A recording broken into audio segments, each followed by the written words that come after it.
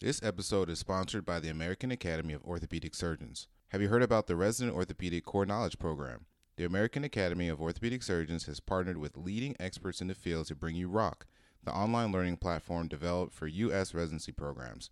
Free to residents, ROCK empowers you to build a foundation to prepare you for the OITE and ABOS Part 1 exam. And remember, access to ROCK content is free for residents. Get started at rock.aaos.org.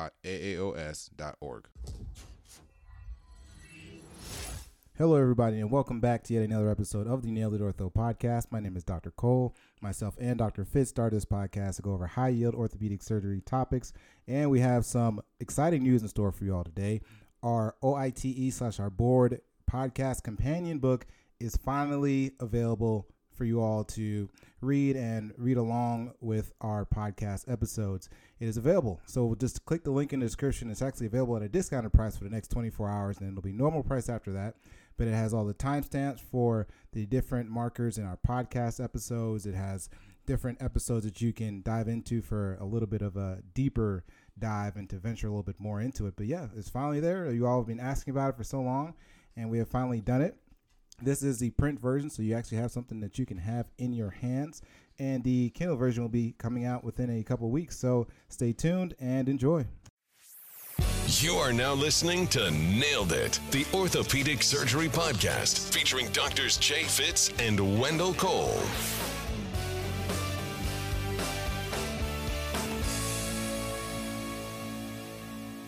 Dr. Woolwine, it's time for us to embark upon another adventure and continue this train here on the pediatric spine boat. All right. Well, let's just go ahead and hop right into it. So what are some of the, physical exam findings utilized when evaluating for scoliosis? And we know that there are way more than the ones we're about to mention here, but these are just a few. Yeah, these are the things that may pop up in an OITE or a board question where when you read them, you're like, oh, is that important? Is it not? And usually everything they put in a question stem is important, and it's leading you towards the right answer. So things you want to look for when you're evaluating for the scoliosis is their head, when they're just standing neutral, is it off the center of their body? And if it is off more to the left or to the right, it can clue you in on how severe their curve is when they're already just standing neutral and their head is off center. Shoulder asymmetry, meaning is one shoulder hiked higher than the other? And if it is, then that may indicate a more severe curve. Rib prominence when they're doing a forward bend. That's a lot of times that's why they get sent to you, is it's part of just the general pediatric physical exam for school or for sports. And when a kid is asked to bend forward and touch their toes, if their ribs are popped up more on the right or on the left, then that indicates a scoliosis. Then you can also look at, is there a trunk shift, which is similar to the head being off center, but sometimes the trunk can be shifted off to one side, but their head remains centered over their pelvis. So their curve eventually gets back to midline, but the curve can still be significant enough and require surgery if they have trunk shift. And then asymmetric abdominal reflexes is going to be something that's going to clue you in to something a little bit more concerning for a scoliosis patient. And it's one where you may want to actually evaluate them for with like an MRI or some other advanced imaging rather than just PA and lateral x-rays. So again, head off center, shoulder asymmetry, rib prominence, trunk shift, and asymmetric abdominal reflexes. And so then we hear about the different types of scoliosis. What is early onset scoliosis? Yeah, so early onset scoliosis would be scoliosis that is pretty much in any patient that's younger than 10 years old. And there are a couple different definitions out there if you go and look. But again, so early onset scoliosis is like kind of this umbrella term for scoliosis under the age of 10. And these are typically left-sided curves and have a male predominance. And early onset scoliosis is going to be different than adolescent idiopathic scoliosis. So again, with early onset scoliosis, this is going to include congenital scoliosis, infantile idiopathic scoliosis, and like juvenile scoliosis. So again, early onset of scoliosis before the age of 10. And we have a podcast with Dr. Landrum going over early onset scoliosis if you want to dive deeper into that. And some of those things we'll talk about here in a bit, but that's what early onset scoliosis is. Now, when we're just looking at imaging, what are some things on imaging you can use to evaluate scoliosis in some of these younger patients? The main one that is used is going to be the Cobb angle, and the Cobb angle is the angle difference between the most severe angled superior vertebral body and the most angled inferior vertebral body. And we'll get to the kind of different numbers that you're looking for, but just know that the Cobb angle is one where you're looking at the vertebral body angles in relation to each other, and then the rib vertebral angle distance is it's also kind of shortened to RVAD, and it may pop up in a question, and it's one of those that it measures rotation, and what it's looking at is the angle between the vertebrae and the takeoff angle of the ribs, and that rib vertebral angle distance. If you're just kind of listening to this at your computer, if you either pop onto Ortho Bullets or you just Google RVAD, it'll show you kind of that how that angle is calculated. And you don't want a really steep angle. When the angle is really steep, that indicates more of a scoliosis type pattern. And what is congenital spine deformity secondary to? Yeah, so that's gonna be, when you look at congenital scoliosis, the things that you'll see, they'll talk about a failure of segmentation and a failure of formation. So a failure of segmentation, where the vertebrae don't segment, you get what's called a bar, or kind of these connections between these vertebrae, because again, they haven't segmented and become their individual vertebra. So a failure of segmentation is going to lead to formation of a bar. And if you kind of think of what that is, one side of the spine is they're fused. So those vertebrae are fused and haven't segmented. So if the other side continues to grow, it kind of like tethers that side. So that's one thing that can lead towards scoliosis. And the other thing is failure of formation. So this is when you have a part of the vertebra that doesn't form. So this is maybe like a wedged vertebra or a hemivertebra. And you can actually have both. So on one side, you can have a bar, and on the other side, you can have a hemivertebra. So this can be mixed. So you can have a mixed failure of segmentation, where the vertebra failures don't segment and become their own individual vertebra, or you can have a failure of formation. And the big thing with congenital scoliosis is that you need to make sure there's something else going on, right? They're going to have some other congenital anomalies. This is going to be things like, you remember in med school, like the VACTERL syndrome, so vertebral anomalies, anal atresia, things of that sort, esophageal problems. So for these patients that have congenital scoliosis, you want to, get an MRI, evaluate the spine, and big things, you want to get a cardiac echocardiogram and a renal ultrasound, again, to evaluate for these other conditions, because we know other things are going on when you see patients with congenital scoliosis. So again, associated with VACTERL syndrome, and you definitely want to get an echocardiogram and a renal ultrasound. And I just mentioned a little bit about kind of failure of segmentation leading to a bar, and failure of formation leading to these kind of wedged vertebrae or hemivertebrae. But which congenital scoliosis deformity has the kind of worst prognosis, or has like a 100% chance of progressing to scoliosis? That's going to be one that has a unilateral bar with a contralateral hemivertebrae. So you're combining two of the congenital scoliosis deformities in one, and one is bad enough. And so when you add two of them together, meaning a unilateral bar, and those two vertebrae are fused on one side, and they have a contralateral hemivertebrae, because they're fused on one side and that contralateral hemivertebrae is still going to expand, you're going to get a severe angle at that location. And like you said, essentially 100% of these progress to operative range type of scoliosis. This episode is sponsored by the American Academy of Orthopedic Surgeons. If you're an orthopedic resident, it's time to start building the foundation to be prepared for the OITE and ABOS Part 1 exam. The American Academy of Orthopedic Surgeons has partnered with leaders in the field to bring you the Resident Orthopedic Core Knowledge Program. ROC is an all-in-one online learning platform covering 11 subspecialties. You can access the content for free at rock.aaos.org. This platform delivers a comprehensive, structured, standardized curriculum and even includes self-assessment quizzes and performance analytics. And remember, residents never pay to access ROC content. Get started today at rock.aaos.org.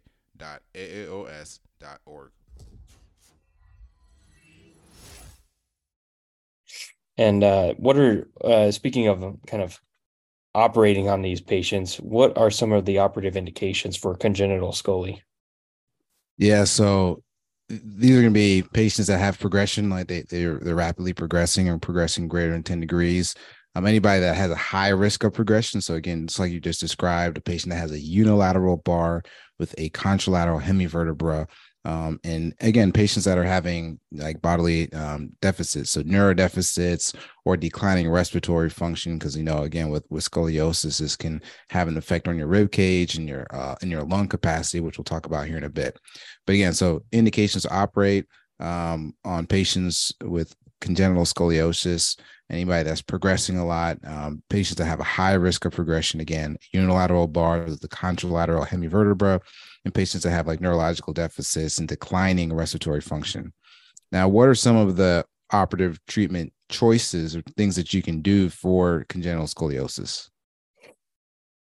So if it's a unilateral unsegmented bar, you can consider just doing an in situ arthrodesis. And basically what you're doing is you are fusing the contralateral side compared to that unilateral bar. So while those vertebral bodies will remain congenitally small in that patient, because you've done an arthrodesis of the contralateral side, you will have kind of equal lack of growth. And it's similar to when we talk about correcting either varus or valgus at the pediatric knee and using epiphysiodesis of that side to kind of grow one side or stop one side from growing. This is the same deal. If you stop one side from growing and the other side is a congenital bar, then that's just going to be a short segment of the vertebrae, but at least they won't develop scoliosis. For the segmented hemivertebrae, you can do an in situ arthrodesis or a contralateral hemiepiphysiodesis. And basically what you're doing is, because they already have a hemivertebrae, if you stop that one side from growing, then it may remain a slight deformity, but it's not going to continue to progress into more severe scoliosis. You can always consider a hemivertebrae excision or a total vertebrectomy, which is a taking out the entire vertebral body. And then some of the kind of newer things or fancier things you can do with pediatric congenital scoliosis is these growing rod constructs. And basically what you're doing is you're doing a guided growth of the patient while they are also growing themselves. And all of these rods, they may not necessarily connect to the spinal column. Sometimes they connect to the rib cage or other structures around the spine that help kind of grow the side that you're concerned about progressing so that they can develop a more straight spine. And you have improved results with lengthening every 6 months for these growing rod constructs. But there are complications. What is thoracic insufficiency syndrome associated with? Yeah. So, and one thing I wanted to mention on the fusions, when you talk about the anterior and posterior fusions, one of the things I didn't put in here that one of Dr. Landry, when I was talking to him and doing this podcast, that he mentioned was a crankshaft phenomenon. And a lot of times I always saw that, didn't really know what it meant. But so if you just fuse the posterior elements of the spine, the anterior spine can still continue to grow. And so when you just get the anterior spine growing, it can lead to that crankshaft phenomenon where you start to get more sagittal plane deformity. So that's what that is, really quickly, for those that are listening. But yeah, back to your question. So what is thoracic insufficiency syndrome? So again, these are going to be these, or what's it associated with? So these are going to be those patients that can't really support, normal respiration. And this is going to be associated with, again, idiopathic or congenital scoliosis.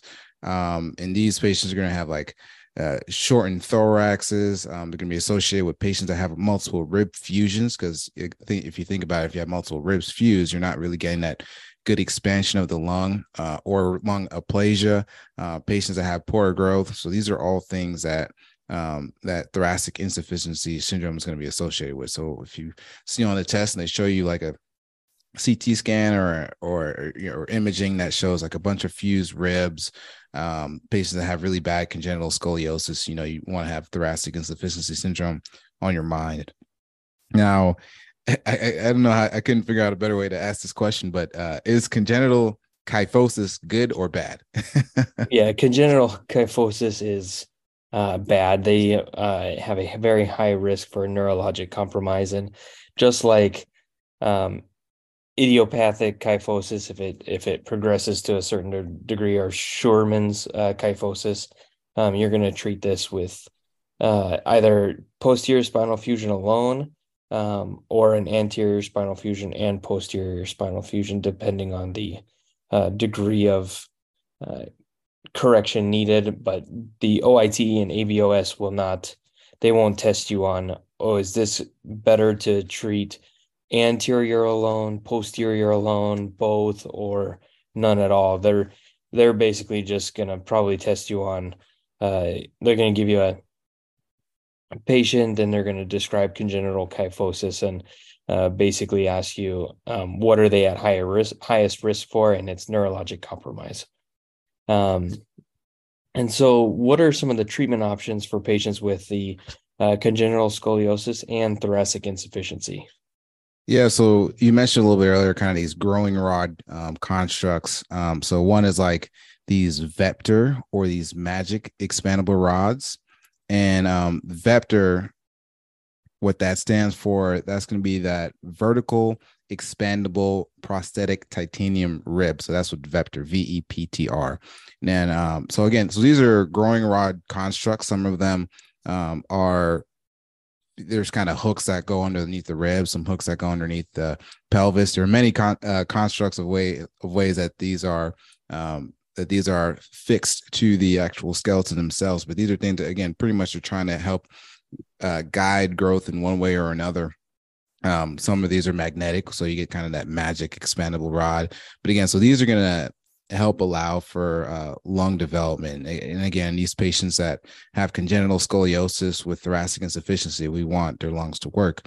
Another thing, if these patients have a lot of rib fusions, sometimes you may need to do an osteotomy of these rib fusions, do like some opening wedge thoracostomies. You may need to expand part of their hemithorax and put growth implants across their hemithorax. So there are a lot of different things or treatment options for these patients that have congenital scoliosis with thoracic insufficiency. But I think just kind of these growing rod constructs, I think that I've seen that being a test answer a couple of times. So as long as you know that, like Vector and magic rods.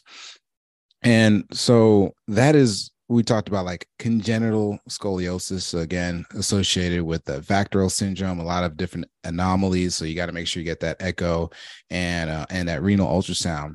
Now, what are some different treatment options for infantile idiopathic scoliosis? So this is, again, any scoliosis in patients that are less than 3 years old. So we talked about congenital, but this is more infantile idiopathic scoliosis. Yeah. We briefly brought up early onset scoliosis as being a broad definition of scoliosis in children under 10. Infantile specifically for children under 3. Congenital is exactly what the term means, is that it's in utero scoliosis.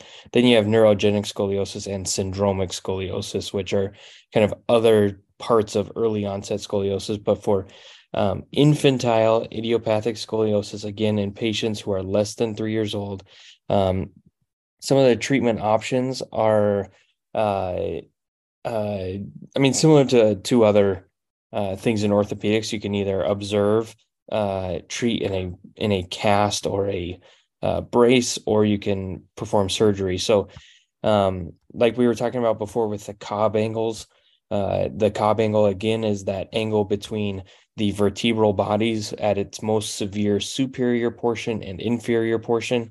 And if that Cobb angle is less than 25, or if that rib vertebral angle is less than 20, then you can observe those patients, basically just getting x-rays every 6 months to a year, and just watching the progression. If they then go on to progress to a Cobb angle of between 25 and 45, or an RVAD of greater than 20 degrees, and that RVAD, again, that rib vertebral angle difference, for those that are less than 20, they have a low propensity to progress. For those that are greater than 20 degrees, they have a higher propensity to progress. So that's another way to kind of relay to patients and their families, hey, if your RVAD is greater than it's 25, you have a high chance of progression. I think that we should treat this scoliosis. And so for infantile scoliosis, you're going to get an MRI, and then you're going to use a cast or a brace. But you also want to avoid multiple trips to the operating room to place these moldable casts, just because of multiple anesthetic events for these patients. And then if their Cobb angle is greater than 50, that's a pretty universal way of knowing that you're going to operate on these patients, and you're going to perform some sort of fusion or growing rod construct that will help guide this patient's scoliosis back to a more manageable range that can either get them to a place where they won't need a fusion when they're a teenager, and they may have some residual scoliosis, but at least they won't be totally fused. And thoracic curve for the infantile idiopathic scoliosis is the most common location for these curves. That's the thoracic region. Thank you all for listening to yet another episode of the Nailed It Ortho podcast. Hope you enjoyed it. Hope you all have went and got your book of our podcast board, OITE companion book, to go along with all the show notes and everything from this podcast series that we've been doing over about the past 2 years now. So we hope that you all enjoy it. Please go and leave a review. That would help us out a bunch on Amazon, and we will see you all next time.